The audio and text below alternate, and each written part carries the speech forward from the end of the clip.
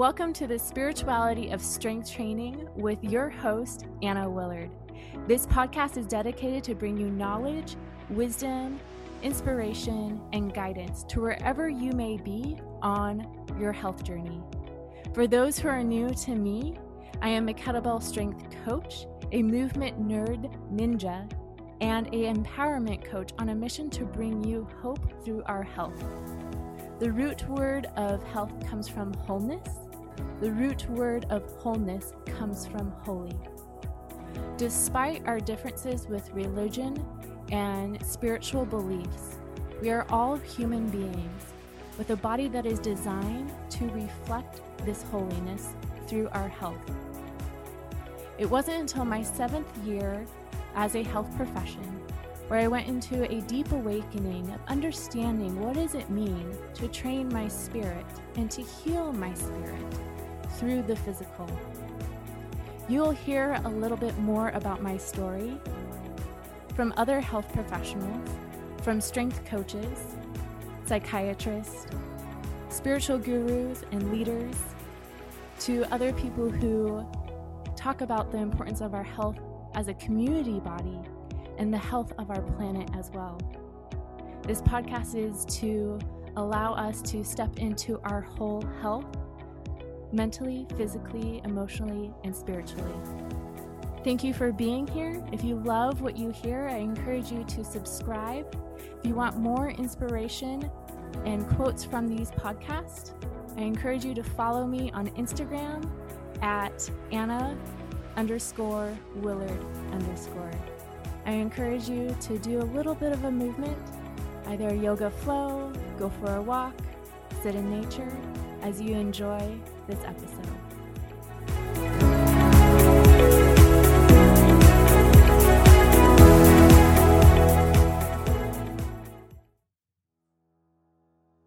Hey, strong ones, thank you so much for tuning in to today's episode.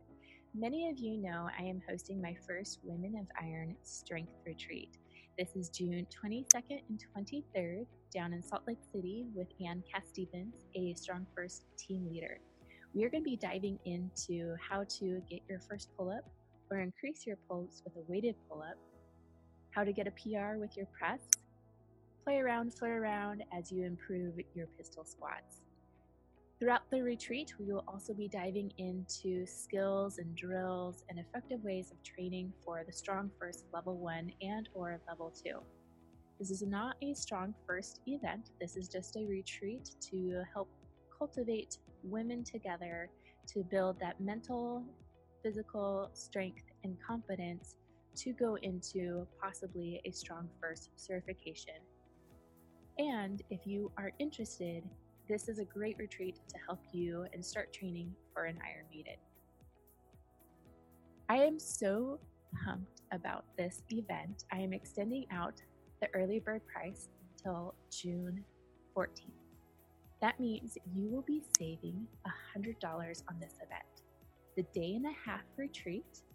First day we'll be going over all the drills and the skills for those 3 lifts and the Level 1, Level 2 skills.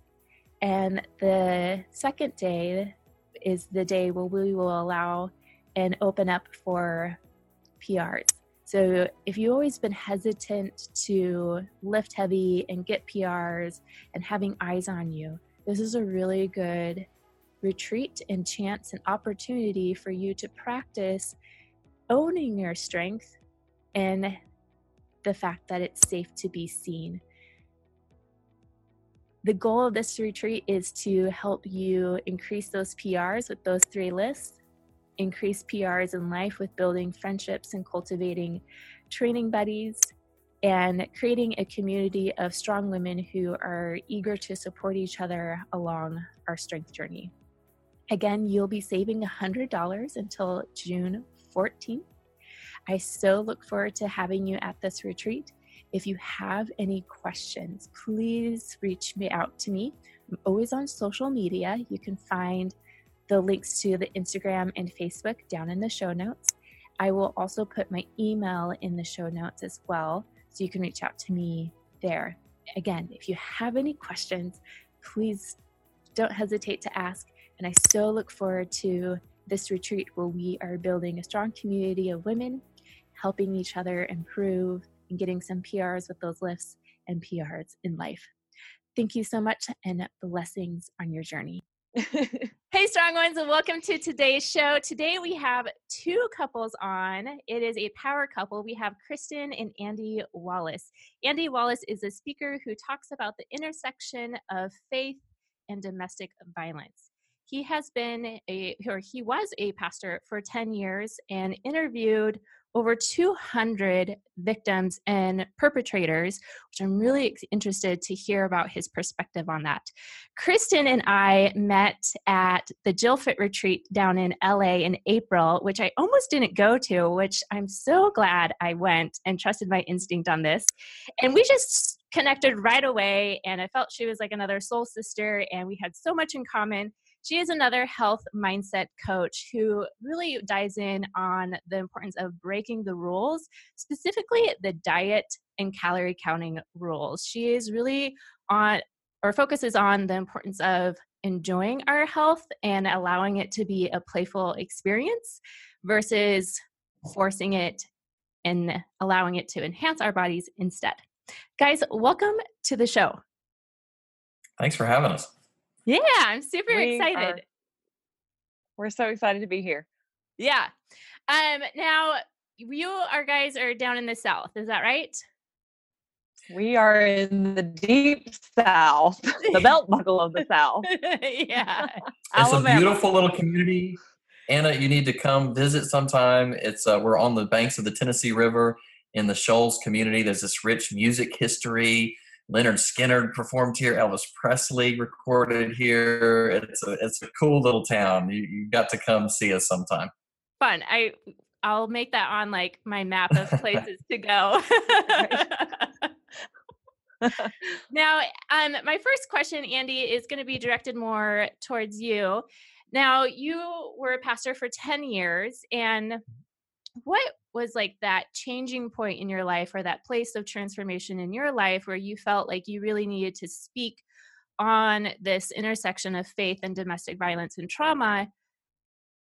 But was the pastor role just not the place for it, or was it the system of the church, or where was that for you? So when I was 21, I started pastoring, which is way too young. I came from a very sheltered background. I had a wonderful childhood. I had not seen a lot of trauma in my life. And at 21 years old, I started pastoring a small congregation in the rural Bible Belt of the South, not expecting to see anything too serious, just to enjoy the congregation and to help people and to minister to families. And in the first 2 years that I was pastoring a small church, I dealt with counseling couples through divorce and marital problems and remarriage and trying to blend families. I preached the funerals of a 14-year-old and a baby. I talked multiple people down from suicide. I dealt with the alleged child abuse someone was accused in my church of abusing someone else in their family. And I was just overwhelmed. I was not prepared for the brokenness that people were experiencing. And when I was probably 22 or 23 years old, I got a call from a well-respected member of our church. She was crying on the phone. I couldn't understand what she was saying. She just kept saying, "You need to come over. I need help. I don't know what to do." And I couldn't understand what was happening. And I didn't know what I was going to be facing. I was really just a kid. And I called Kristen and I said, "I don't know what's going on, but I need you to come with me. We've got to go to this lady's house." And so we drove over there and we got there, and she was just covered in bruises and she had pictures of where it had happened in the past. And this is a couple that was well respected in our church, well respected in the community. Nobody had any idea that anything was going on, and she was being abused. And I remember that situation so well because I just had absolutely no frame of reference. I didn't know what to do. I didn't know how to talk to her. I just had no idea where to go with that. And I was just completely overwhelmed. And that actually ended up probably being one of the best things that could have happened in terms of me not knowing. Mm. right? That's Mm-hmm. one of the most dangerous things you can do when you're working with people, is to think you know. Mm. It's a lot, and you can make mistakes and hurt people. And so the only thing I can comfort myself with now, looking back, is that I didn't know what I didn't know. And so Right. I went on a journey to try to figure it out. And that's kind of what led me to what I do today. 250 plus interviews later with perpetrators of domestic violence, hundreds of hours spent with victims and survivors trying to understand where they're coming from. And I learned two main things that I was completely oblivious to. Number one, that 1 in 4 women will experience severe physical abuse in their lifetimes. And number two, that 8 out of 10 of the victims that I talked to say that their experience with faith, with the church, was a hindrance to them finding safety. And we have to address that. And so that's kind of what brought me to the work I do now. Nice. Kristen, I'm going to ask you about that experience for you. How was that for you, going to that and seeing that for you and just being by your husband's side? It was difficult. It was not as shocking to me, I think, as it was to him, because I had been exposed to more of that type of difficulty through people that I observed growing up. And so I was more familiar with domestic violence on the whole than he was. That being said, that doesn't make it any easier to walk into someone's house and see a lady sitting there and just shattered, just feeling absolutely shattered. So it was very, very difficult. And the stress that it put on us, my personality type being one that feels things very, very deeply, sometimes before I even know exactly what's going on.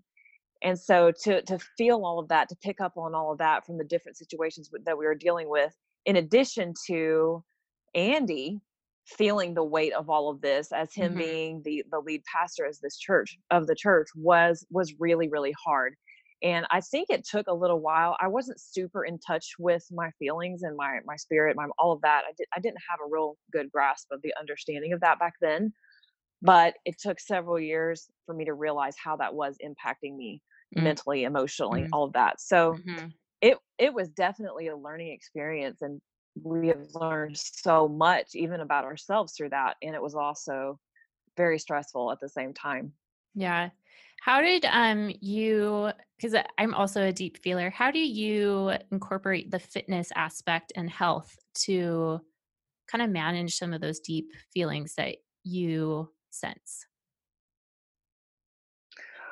So I love that question. It's a very, very good question. It's one that I would not have even, if you had asked me that 10 years ago, I would have looked at you like, huh? I'm sorry, what? Because years ago, I was just picking up heavy stuff in the gym because I liked it. I enjoyed it. Yeah. But after a few years, yeah, exactly, I started to realize that it was helpful in managing my stress, that I felt calmer and I guess more relaxed after lifting. And it's just been probably the last 5 or 6 years that I've started realizing the major impact and connection between mind and body. And that's a game changer for me. Understanding how all of this is connected and how it works together is a big motivator in me to continue moving. And that changes from time to time. Sometimes I might be training heavy and intense, and sometimes I may be doing 10-minute workouts every couple of days. It's going to change, but the movement really, really does center my mind a lot. And that's only, like I said, it's so recent that I've become how very much it impacts my mental, my spiritual well-being. Yeah. Awesome. This is just an open-end question. I know we're focusing on more of the intersection of faith and trauma. Where do you guys think that type of stuff and that, because a lot of these types of abuse is physical. So how important is the aspect of healing the body alongside doing the mental and the spiritual work with this? Well, that's a huge question. Yeah, I know. That's a huge question.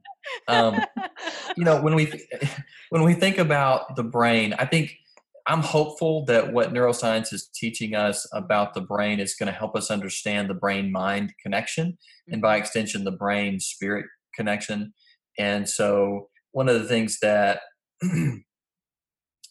that the social work world has discovered just in the last several years, or at least it's becoming more prominent of an understanding, is just how much trauma impacts your mindset, your worldview, how you view yourself, how you view your relationships, how you view your faith, your spirituality, or your connection to God. And it starts in the very first 5 or 6 years of life.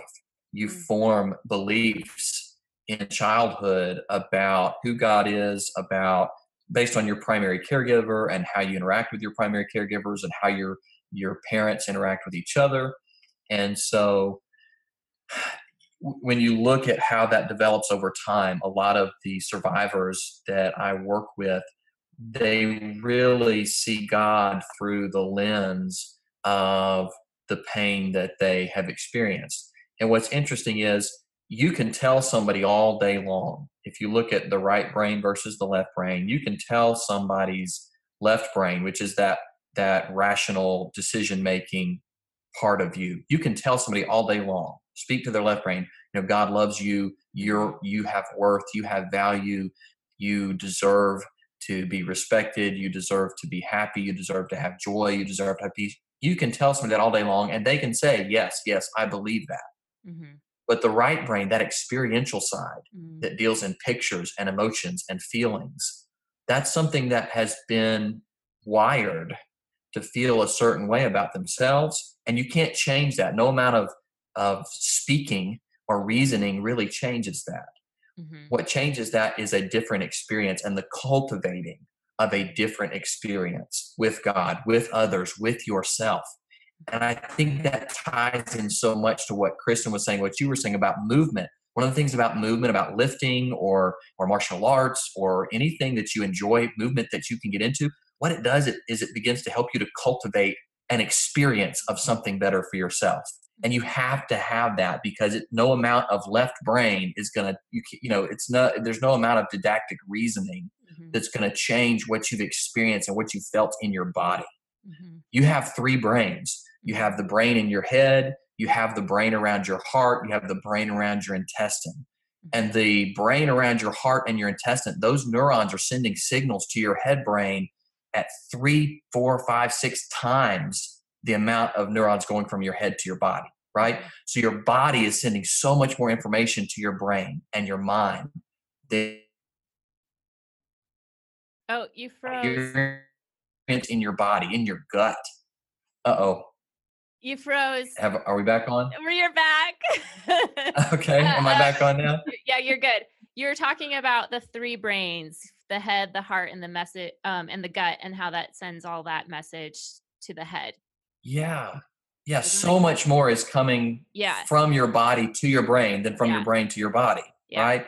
And so, what you feel in your gut, what you experience in your body is determining so much how you end up experiencing your spirituality, your faith, your relationships, and your feelings about yourself. Yeah. And so what I see is when I talk to survivors and victims is what they're really grappling with is we can say all day long, I believe this about those things, but what do I really feel about those things? What have my experiences taught me about those things? Yeah. I'm curious what Kristen has to say to that question. Do I need to repeat it? One more time. Oh, good. This is where I put myself on the spot. I'm like, what was the question? Yeah. I feel like somehow that's kind of my fault because I may have gotten off track there. No, you're great. I'm glad you brought up the three brains, and I'm going to come back to the three brains. I believe the question was about the intersection of faith and trauma and domestic violence and how trauma can be so physical. What is the importance of the body work with this type of healing when you're going through the mental and the emotional and spiritual healing? So this is something that I, again, really very, very recently, I started practicing Brazilian Jiu-Jitsu just a little over a year ago. Oh, cool. I started it because I was curious about it. Yeah. And I wanted to learn some self-defense because, that's the cool thing to know Yeah. and good. Uh-huh. And several months in, first of all, my professor and the other people that are there that provide training and training partners and all of that are absolutely fantastic. They're very open. One of the guys is a life coach, and he has helped me to see all of this connection, especially in relation to something like jujitsu, because there's a lot of groundwork. There's a lot of bodies being jammed up into very uncomfortable spots, and limbs and thread of being broken and choked, and all things that our bodies and our minds want to freak out about. Right. And depending on what kind of trauma someone has been through in their life, that can very possibly be a trigger for them and can cause people to go into panic attacks or hyperventilate, different things like that. Just something that seems very, very, very small can trigger them back to something that happened, when they were a child or a teenager or a young adult, some kind of traumatic event. And so as I have been practicing this, showing up 2 or 3 times a week to practice for about a year, I'm starting to understand the massive importance of me being willing to safely put my body in an uncomfortable position where my mind is telling me, get out of here. but the left side of my brain is saying, no, you're safe. It's okay. And I have seen some big shifts start to take place in my mind around when I'm safe and when I am not. And it's been very interesting because I've recently, and I hope I'm not getting too far off track here, No, you're doing great. started incorporating a mindfulness technique, meditation, if you will. I think it's more on the mindfulness side as I am practicing jujitsu. So as I'm in a live role, meaning we're working together on the ground, we're not practicing technique. We're actually trying to, submit people by breaking their arms or choking them or some such awful thing. And I tend to get really uncomfortable when people start messing with my legs. Each of my kneecaps have been dislocated at different times. One was just last fall, and it happened actually in jujitsu. So mentally, I'm not recovered yet. My knee's fine. My brain is not. And this is a pretty surface example of how the triggers can come up in the mind. So when people start fooling around with my legs or my knees, my brain tries to freak out, which can make me put myself in an even unsafer position because my brain is not thinking. So I was talking to the friend of mine this last week, and he recommended to me that I start to sit into it just as if I were using a mindfulness technique for some kind of pain I was experiencing physically. He said, apply the same technique to this mental stress that you're having and breathe into that uncomfortable moment. As we're practicing these knee bars and these leg locks and all that, breathe into it, sit into it, know that you're safe with the partner that you're practicing with, and see if that helps. I'm not joking you. I thought, okay, that's cool. I'll try it. And the very next thing, 5 minutes later, my mind was like, it's going to be fine. It's going to be fine. Yeah. I love and I ended up going to a leg lock seminar this Saturday. It was 2 hours of leg locks. And I thought, part of me was like, Kristen, are you for real? What are you getting yourself into? And then the other part of me is like, but exposure therapy is good for the mind and soul.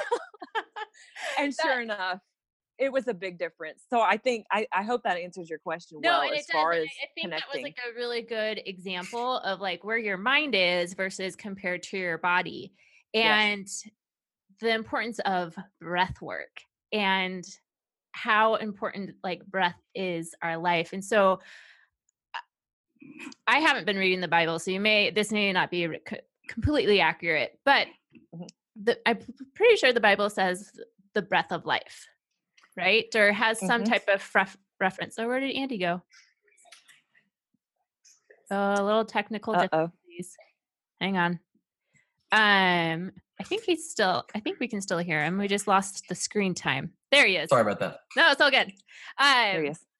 There's always little glitches. We just got to roll with it. So I was talking about the importance of breath of life and how that's referenced in the Bible And I think at least growing up for me, it was more of like this, like, oh, he's this breath of life over here versus no, really like he's the breath of life. If we really focus it, and your example was perfect of like sitting into it, breathe into that pain and allow your mind to understand from your body, it's okay. You're safe. Yeah. So I'm curious of what you guys have to say about that. If you have more reference of from the biblical text or more experiences, I'm curious to how that breath is that interconnection, because I believe our breath is our spirit.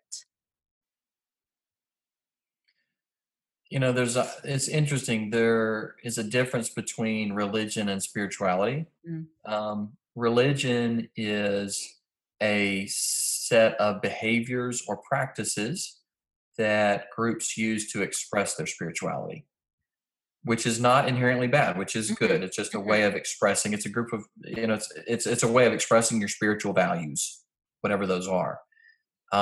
Unfortunately, religion is very susceptible to becoming more about the behaviors than about the spirituality that they're designed to express. Mm-hmm. And so religion begins to kill what you're talking about, the breath of life, or this idea of the expression of how God is at work in your relationship with God, or your spirituality, however you express that.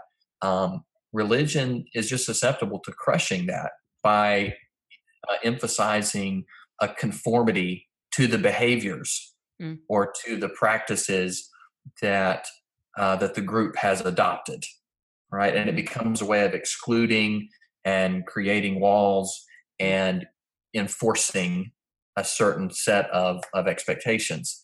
And what gets lost in all of that is the very thing that religion was designed to protect, and that's the spirituality of the members of the group, and by extension those that they try to make a difference in the lives of other people. And so when you talk about the breath of life, God breathed into Adam the breath of life. Mm-hmm. It's designed, it's what he's communicating there is that God created human beings with a sacredness to them, that we are all sacred, that in it's who we are. And we compartmentalize our lives, and religion, unfortunately, becomes a tool to help us compartmentalize our lives instead of living a more holistic life that says, I am a spiritual being, and that gives me a sense of worth to God and to myself and to the world around me. Nice. Kristen, do you have anything to add to that? I think he verbalized that very, very well, and he echoes my thoughts. Yeah. Okay, cool. Or I echo his thought. She taught me everything I know. I spoke that to him before he actually said it. Got it.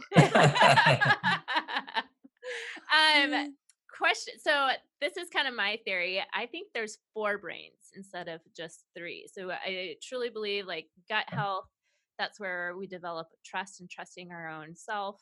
Heart. I don't know. What would you define it like heart as? Would that be the faith?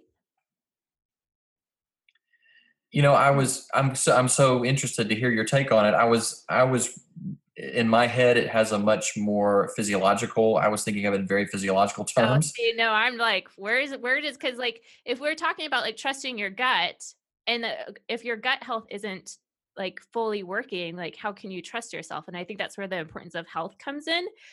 So I'm just like people say, go with what your heart is, like your heart's desires, and so I get like, this just came to me now. Like, where would you say the heart is?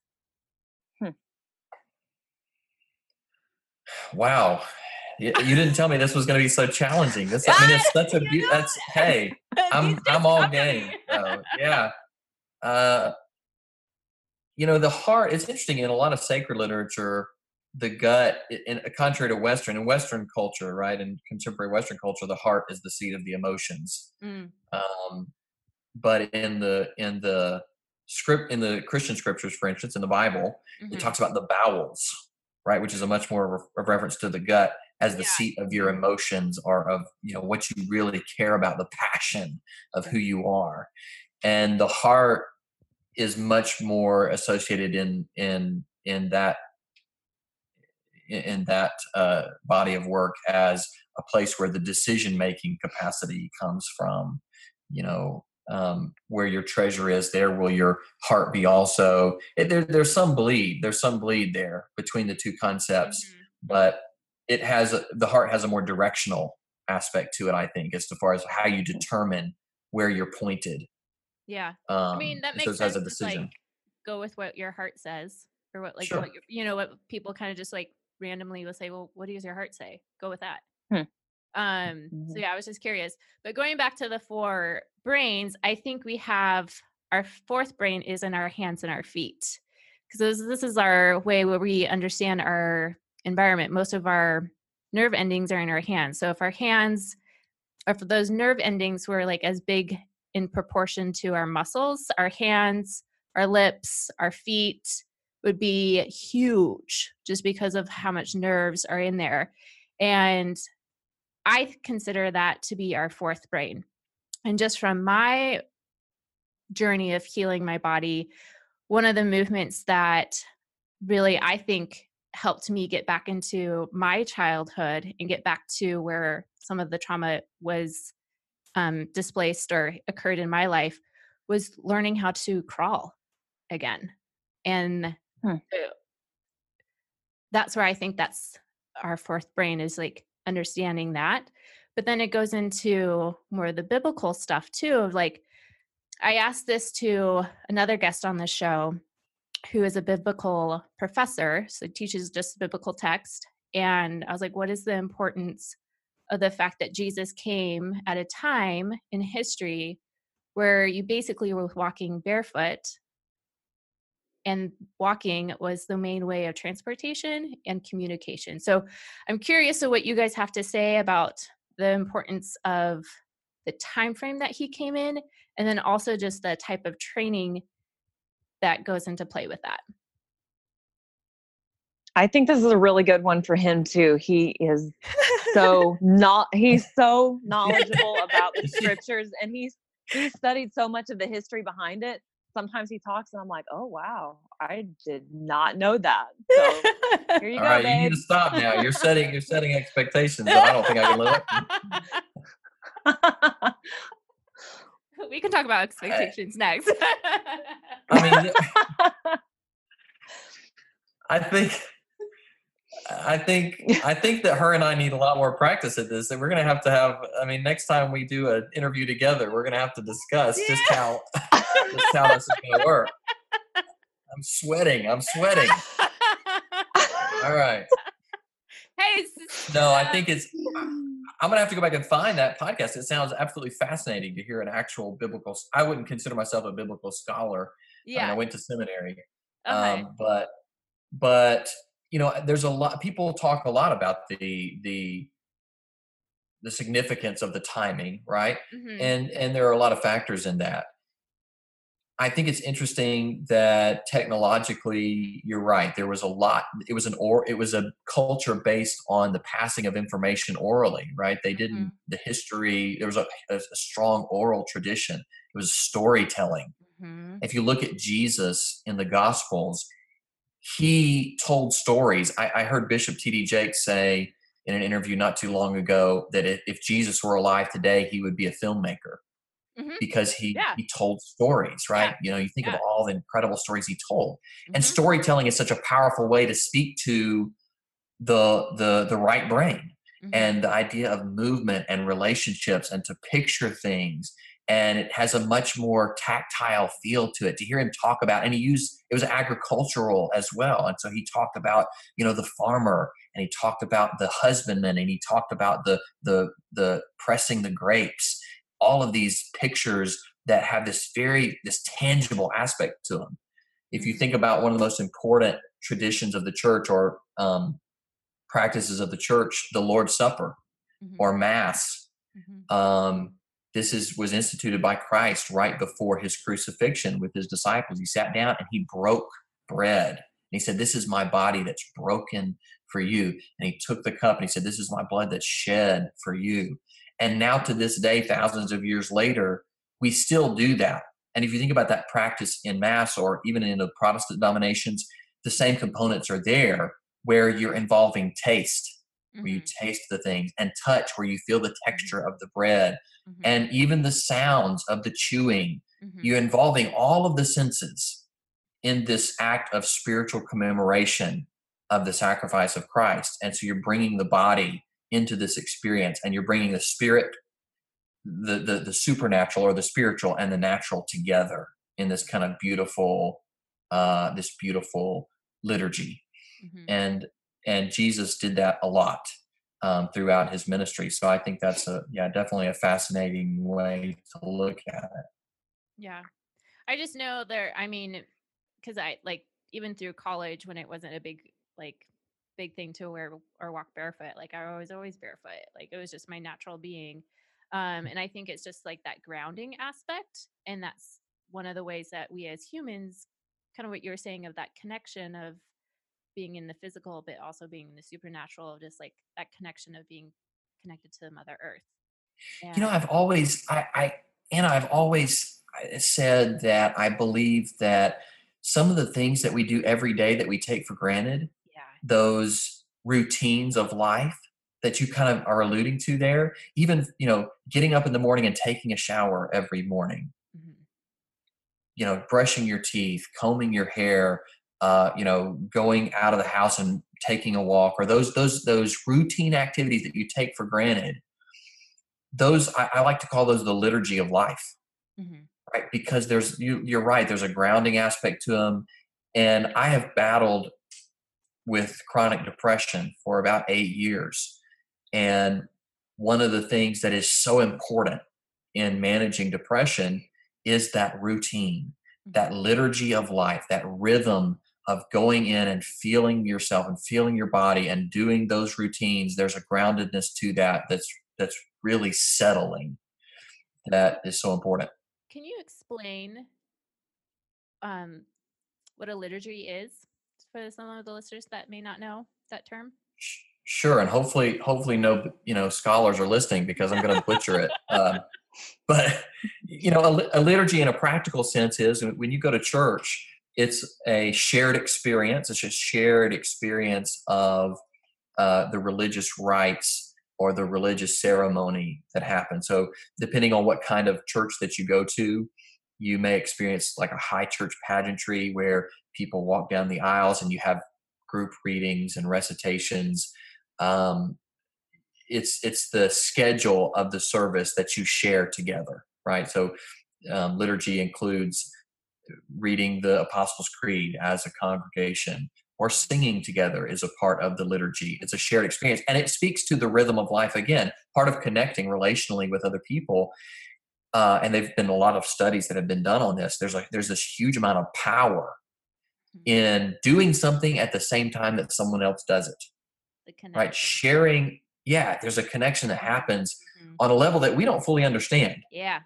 When you're doing something, the same motions, dance can be that, choreography of any kind. And that's what liturgy is. It's spiritual choreography. Hmm. It's purposeful spiritual choreography. Hmm. And it's something that has a rhythm to it. And you do the same thing over and over and over again, every Sunday, every time you go, you do the same practice, and Hmm. it binds you to those other people in that community. Yeah. And it's powerful that way. I love how you brought up just like the simple things that you personally do individually for yourself as a liturgy. Kristen, how do you incorporate that mindset practice with some of the work that you do with the women of really getting into their body and creating this mindful practice? This is one of my favorite things to talk with women about, because diet culture in the West, as we experience it here in the US, has done a very, very good or bad job at helping us to really disconnect from our bodies. Mm-hmm. So take any diet that comes to your mind, for example. Um, take a traditional diet. Most of the time, it's going to be very restrictive. It's going to tell you to power through the hunger. You're going to be fine. Wait until the next time. Mm-hmm. This is all that you need. You have to have this amount. If you need any more, well, your body is lying to you. You don't actually need that. You're just used to having it. Or take sugar, for example. People very many people seem to be convinced that sugar is addictive because when they choose to cut it out, they're craving it. Therefore, they equate it with addiction. And so Interesting. I try to explain that when you restrict something, most of the time, you're going to end up wanting it. Yeah. That's just the nature of humans. If I tell my kid, you can't have the candy right now, well, they're going to want the candy even more. Or, you can't go do this right now. You can't watch TV right now. Well, they're going to want to watch it even more. So it is the nature of humans to want what we're told that we cannot have. So it teaches us to disconnect from our bodies more and more and more in a culture where our emotions and everything are already not viewed as things that need to be felt, experienced, and then let go. And so one of my favorite things to talk about is to start experiencing food again. I'm a foodie. I love food so much. I love trying new things. It's very, very rare that I try something that I don't like, and I try really weird stuff. And I've tried stuff all over the world, and there've been like three things I don't like. And so learning to experience food again, instead of just, we're shoving it down our face at work, or we're like grabbing bites off of our kids' plates, going throughout the day, or we're running around heating up everybody else's meals, and then we get to sit down to ours and it's cold. And there's just so many ways, especially if you have children in your life, it can be even more so difficult.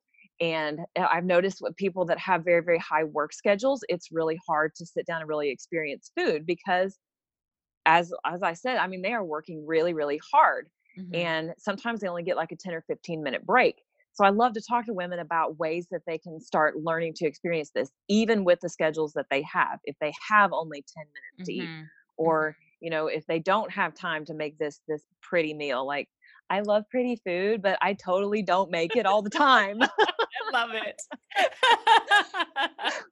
But it goes again to what we were talking about, incorporating all of our senses. So the food is in front of us, and the first thing that comes to mind is taste, obviously. Right. But there's so much more to food. I mean, we see it, first of all, which is one of the reasons I like pretty food. Like, it really makes my eyes feel happy. Yeah. I do. I have happy eyes. And so then, we cut into the steak or whatever. There's the texture involved. Or if we're picking something up, there's the texture there. We're putting it in our mouth and we're chewing it. I don't want to get too extreme, but the food tastes good in the mouth. Yeah, you're making me water right now. So we're experiencing the texture again. We're breathing in the smells as we're cooking or as we're out to eat, wherever. There's all of this in there. And he said chewing. We hear people chewing. I don't like hearing people chew, but I do like to hear my food being cut. So all of those are ways that we can start to experience food again. And another thing that has been really helpful for some of the women that I work with is for them to slow down their chewing just a little bit, so that they have time to be like, oh, I just caught like a cinnamon flavor here, or, oh, that tasted like sage, just a little bit, to incorporate the mindfulness aspect of it, so that they can again begin to experience food in that joyful way that we all had when we were born, that we all had as children. And that somewhere along the way, due to diet culture, I do believe that we've lost that appreciation and that joy for it. And there's just so much guilt involved now. So that's one of my favorite ways to bring mindfulness in, is to pay attention to our food as we're eating it. Yeah. So have you found women who you've worked with really start incorporating this mindfulness and this practice, almost like this liturgy around food again, that they are able to start trusting themselves a little bit more? Yes. In fact, the lady that I just was recently working with, this was just so cool to me, because I asked her a few questions at the end of our 3 months together. Right. And she had jumped from like a 2 up to a 9 in experiencing her food and feeling more comfortable around it. And I was like, oh, this is amazing. Yes. Because she had texted me probably, I don't know, 3 or 4 weeks after we started working together. She shot me a text and she said, I cannot believe how much I was not even tasting my food before this.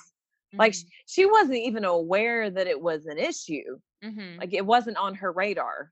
Okay, so now that she starts to actually be mindful and pay attention to the food, she realizes how much she had no idea what it tasted like, that she was basically just inhaling it on breaks. She had a pretty high pressure job, works really, really hard, and is very driven, very successful. And so for her to be willing to slow down just a little bit and Mhm. notice the food, I didn't tell her to like change any of her food. I just Mhm. wanted her to start noticing the food. Mhm. And Mhm. so just a few weeks later for her to be like, "Yeah, I'm taking a 10-minute break so I can, sit down and take a few breaths and enjoy my food." That is a big, big deal. Yeah. It's a very big deal. Yeah. Do you have any stories of like women who are like got to that place and then they're like, "Oh my gosh, I can trust like feel like they can trust themselves or really listen into that intuition of their gut." Yes.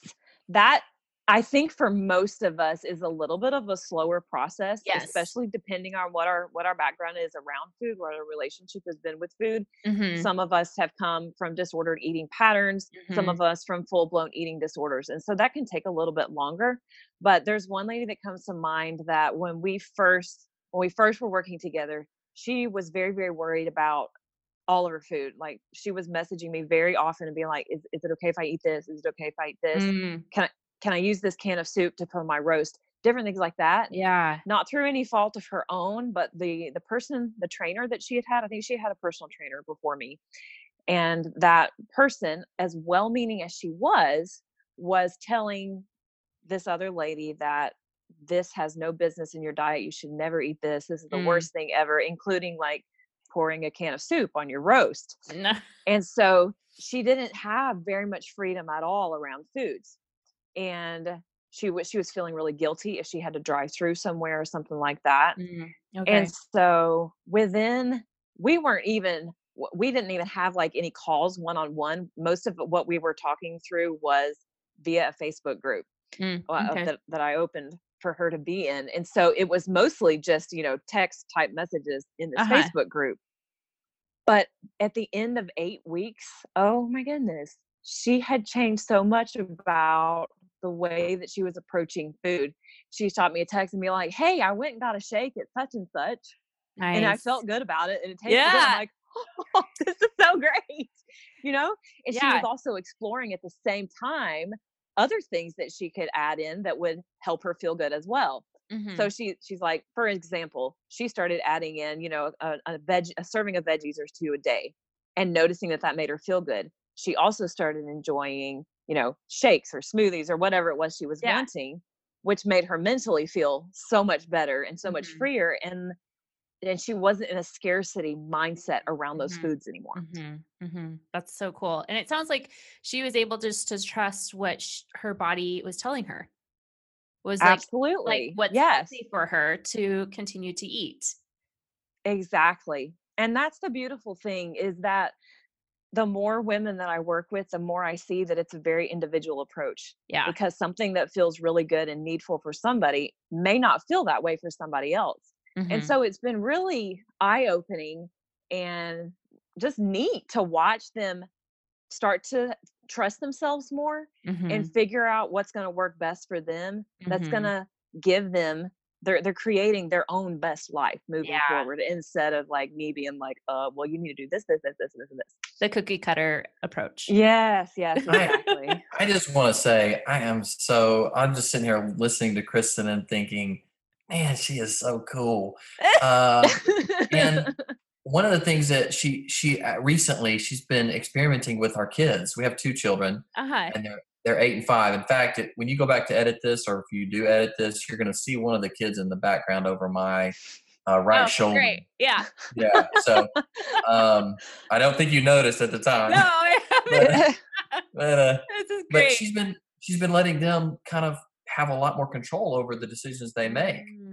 That's Which, you talk about cute. countercultural. To tell Yeah. your kids, you can have as many as you want as long as you're listening to your body, right? Mhm. What is your body telling you that feels good? And then if they make a decision that might be considered bad, the way we've moralized, food, of course, but what that really means is later on, maybe they feel uncomfortable in their body because they ate too much of something, or, and so she's just letting them experience that and experiment with that.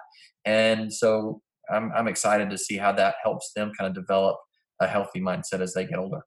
That's so cool. Kristen, can you speak more about that? Oh my. This I is got you back.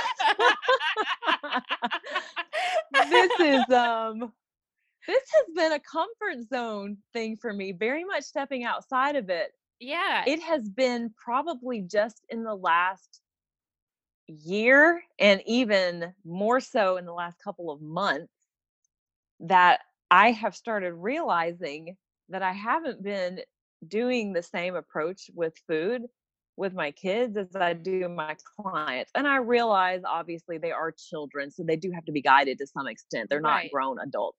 Yeah. Right.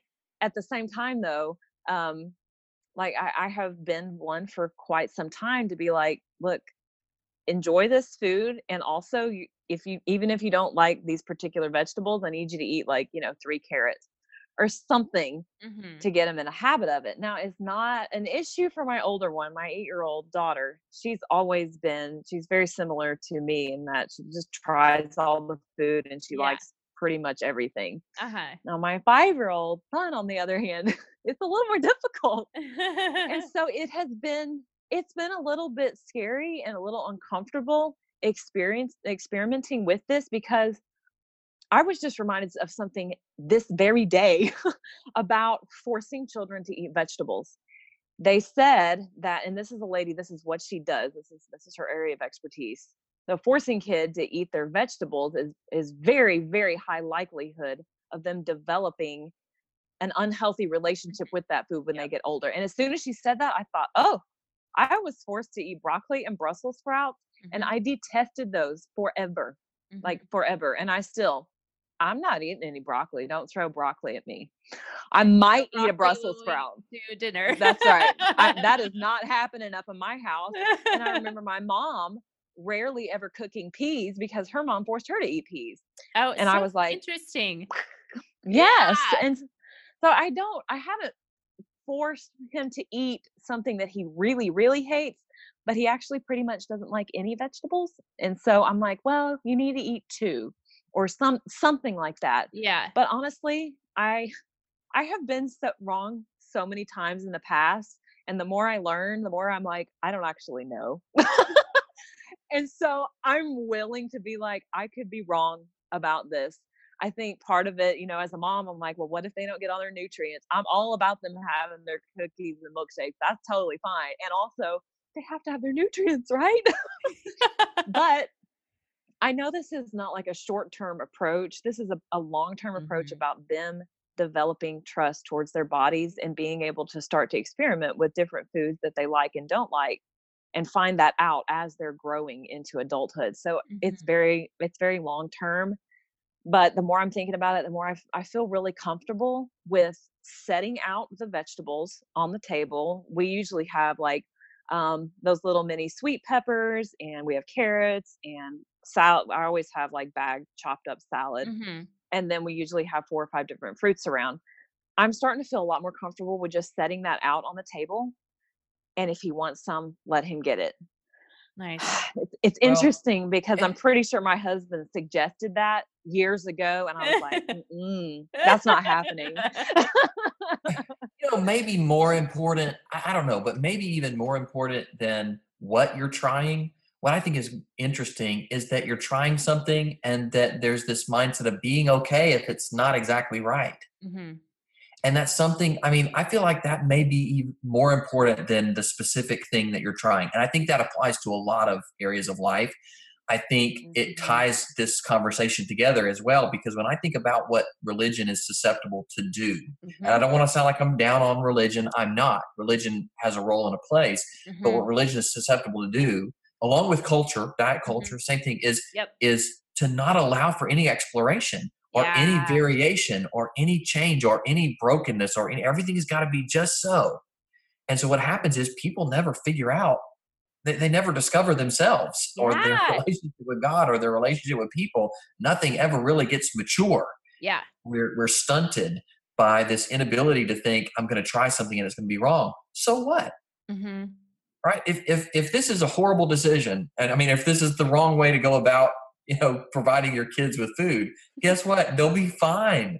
They'll be fine if they don't get exactly all the nutrients they need, or if they eat 10 Oreos. It's not the end of the world.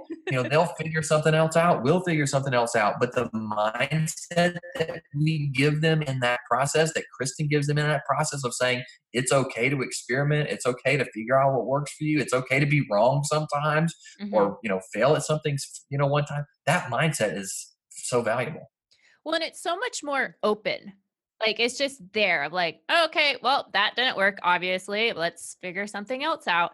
And it makes me think of the fact of just embracing the unknown, of like, I don't know if this is going to work, and not pretending or controlling the outcome.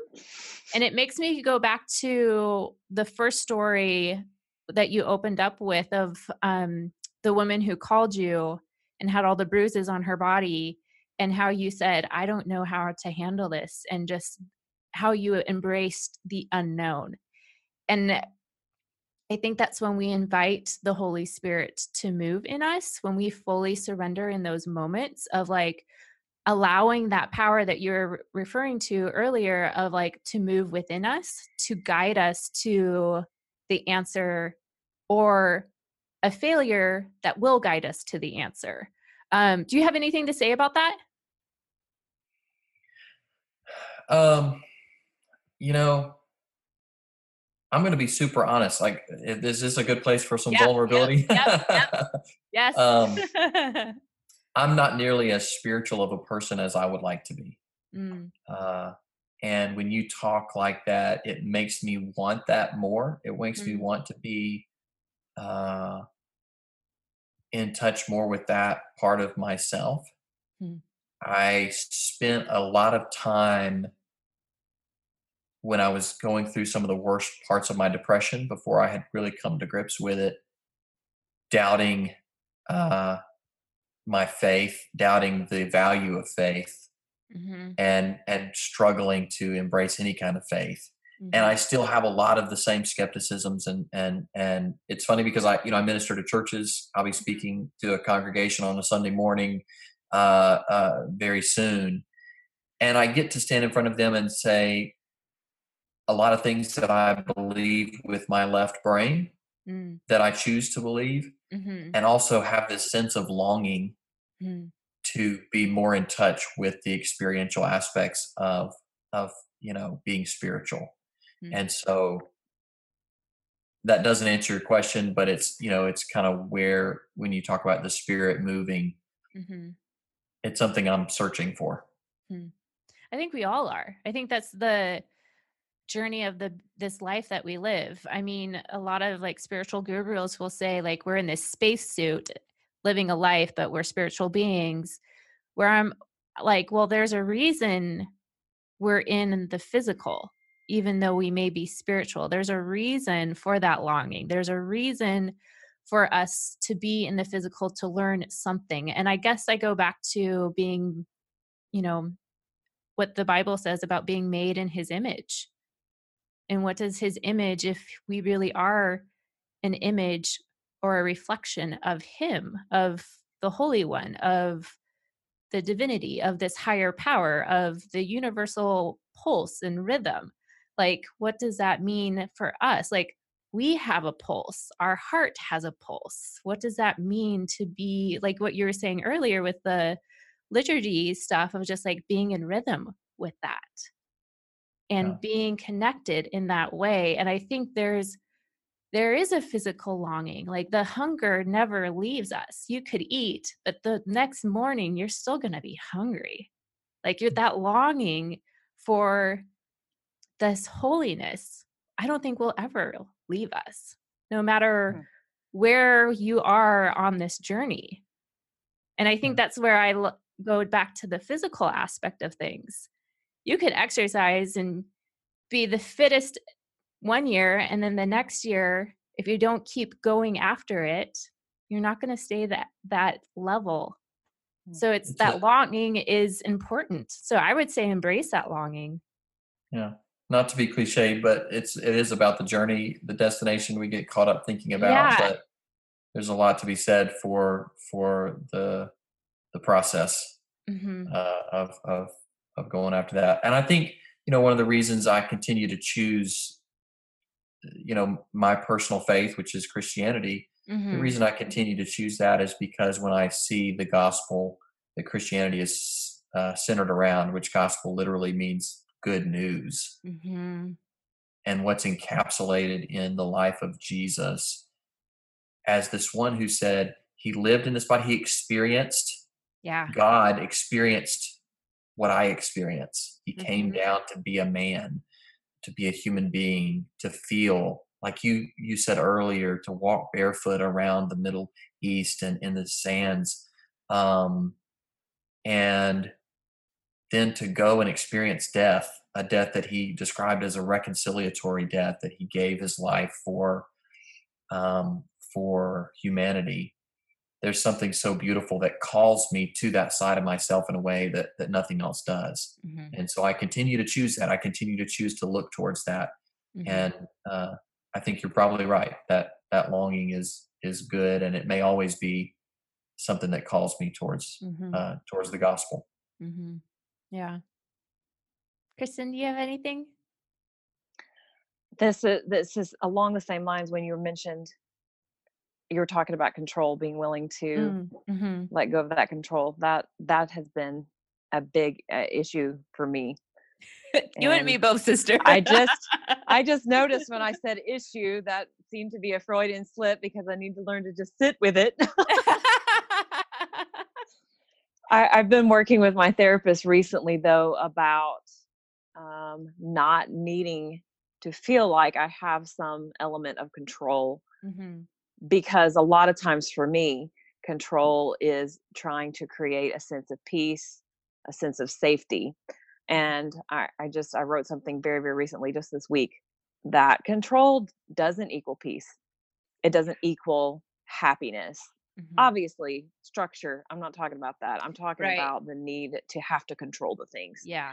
And so me learning, for example, when I stopped calorie counting 3.5 years ago, Mm-hmm. that was a massive step outside of my comfort zone, because that was a modicum of control that I felt like it was an illusion of control that I felt that I had in a time in my life where a lot of other things were completely out of my control. I felt like I could control that.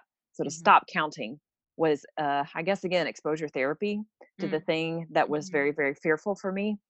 And then again, around my kids, because I want my kids to be happy and healthy and all of that stuff like that. Mm-hmm. But I think what Andy said about helping them to develop that mindset of exploration and trust and Mm-hmm. failing and getting back up, and, well, I mean, trying something that seems like failing, Mm-hmm. but really, you know what? It's something that didn't work for me. So let's try something Right. else. Yeah. It's a lesson in it. That's outside of my comfort zone too.